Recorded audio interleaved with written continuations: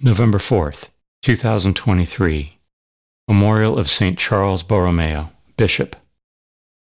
A reading from the letter of St. Paul to the Romans. Brothers and sisters, I ask then, has God rejected his people? Of course not. For I too am a child of Israel, a descendant of Abraham, of the tribe of Benjamin. God has not rejected his people, whom he foreknew. Do you not know what the Scripture says about Elijah, how he pleads with God against Israel? Hence I ask, did they stumble so as to fall? Of course not. But through their transgression salvation has come to the Gentiles, so as to make them jealous. Now if their transgression is enrichment for the world, and if their diminished number is enrichment for the Gentiles, how much more their full number? I do not want you to be unaware of this mystery, brothers and sisters, so that you will not become wise in your own estimation.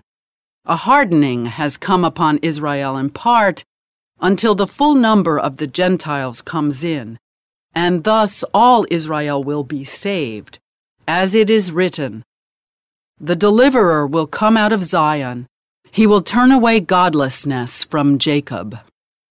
And this is my covenant with them when I take away their sins." In respect to the gospel, they are enemies on your account.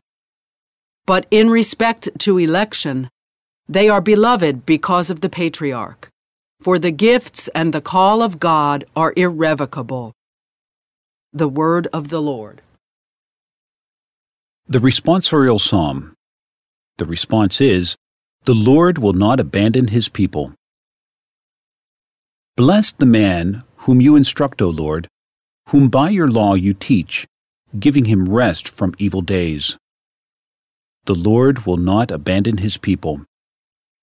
For the Lord will not cast off his people, nor abandon his inheritance. But judgment shall again be with justice, and all the upright of heart shall follow it. The Lord will not abandon his people. Were not the Lord my help, my soul would soon dwell in the silent grave. When I say, my foot is slipping, your mercy, O Lord, sustains me. The Lord will not abandon his people. A reading from the Holy Gospel according to Luke. On a Sabbath, Jesus went to dine at the home of one of the leading Pharisees, and the people there were observing him carefully. He told a parable to those who had been invited, noticing how they were choosing the places of honor at the table.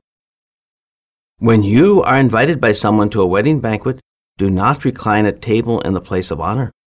A more distinguished guest than you may have been invited by him, and the host who invited both of you may approach you and say, "Give your place to this man."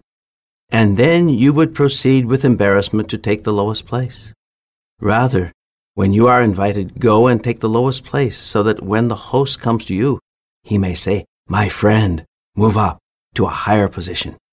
Then you will enjoy the esteem of your companions at the table. For everyone who exalts himself will be humbled, but the one who humbles himself will be exalted. The Gospel of the Lord.